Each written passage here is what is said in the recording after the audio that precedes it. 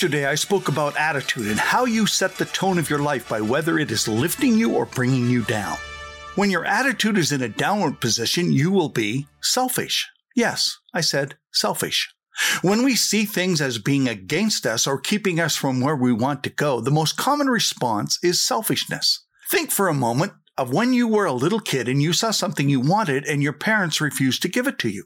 Your first reaction 100% of the time is to become frustrated, then angry, and if we are not in control of our emotions, use our emotional outbursts to get our way. If that doesn't work, then we become very good at manipulating or creating situations that cause others to give us what we want. You might say, well, that was when I was a youngster. But think about it. Someone doesn't give you what you want or you don't get what you expect, and where does your mind go? Now you're an adult. I've seen some of you drive, and I know that at the first sign of someone cutting you off in traffic, you're ready to rearrange his paint job. Is that the character quality an athlete or a character quality an adult should like to have or has when they compete? Is that a character quality that when you are describing a superstar, that it's one of those first qualities out of your mouth? I don't think so. I'm Jungle Jim Hunter, and you're listening to 831 Living Your Best Life, where we inspire participation, communicate precision, and empower performers to podium. And you can listen to us on your favorite podcast or share it with other friends by having them go to their favorite podcast provider, junglejimhunter.com, or now you can go to YouTube. And you can subscribe, download, click on like, rate, and review us, and become an 831er helping other people live their best life. Well, great athletes are not selfish, they're selfless. When a shift or an opportunity doesn't come their way, they look to that as an opportunity to work on how they can improve and provide a better performance within themselves and in the process help the team. I know it's too late for you to go back, but think for a second of what your parents' response would have been had when you asked for something and they said no, if you would have said, I understand. What can I do to help you? I don't know any kid that ever did that, except, well, I did it.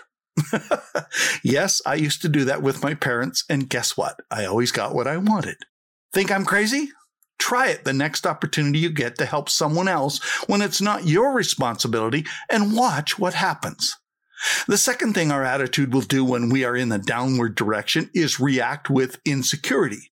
So not only do we get angry, but now we become insecure. Once we have gotten by internally thinking of 50 ways you could shoot the puck at the coach's head and make it look like an accident, I'm just using this as an example, you begin with this second step down the staircase of self to thinking things like, what's wrong with me? How come he gets all the breaks? What do they know about me? Am I being cut? Am I being traded? Or, well, here comes the pink slip.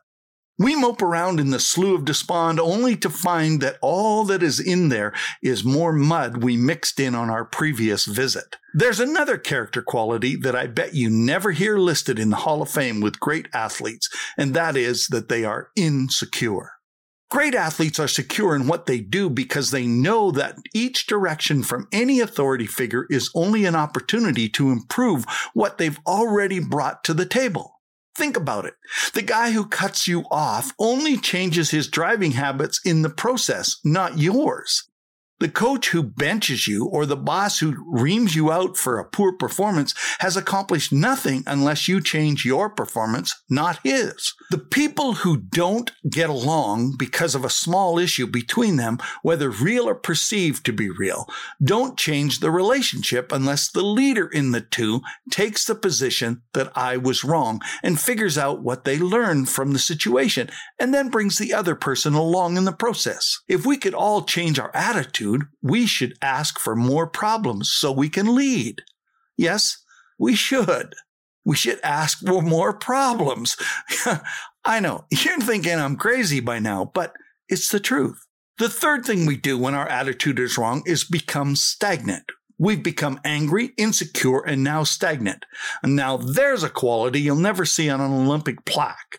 Once you have decided that you are right and your way isn't going to happen, and we still haven't been able to figure out how to kill the coach without getting caught, then we become difficult to change and miserable to work with. Wow, would the coach ever want to coach a person like that? You got cut off. You have renamed him, and now you are going to run him off the road, and thus you become as difficult to deal with as he is. That's mature. Now you're going nowhere because neither will give in. Great athletes are submissive so that they can move to the next lesson they need to learn. How can you learn what is trying to be taught when the only way you know to do what you're doing is your way and everyone else better fall into line with you? Great athletes recognize that every situation has a nugget of learning and opportunity in it to respond in such a way that growth takes place. The next time someone cuts you off where you are, this is an opportunity to grow. How about learning how to drive, or learning how to control your emotions so that you maintain an even keel as you drive? My quote for the day: growth stretches us, so we should always be preparing for it.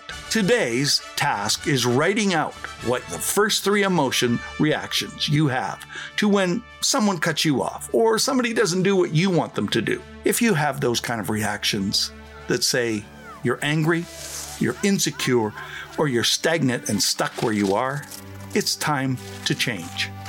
Thanks for listening. I hope that by the next time we get together, you will be living your best life.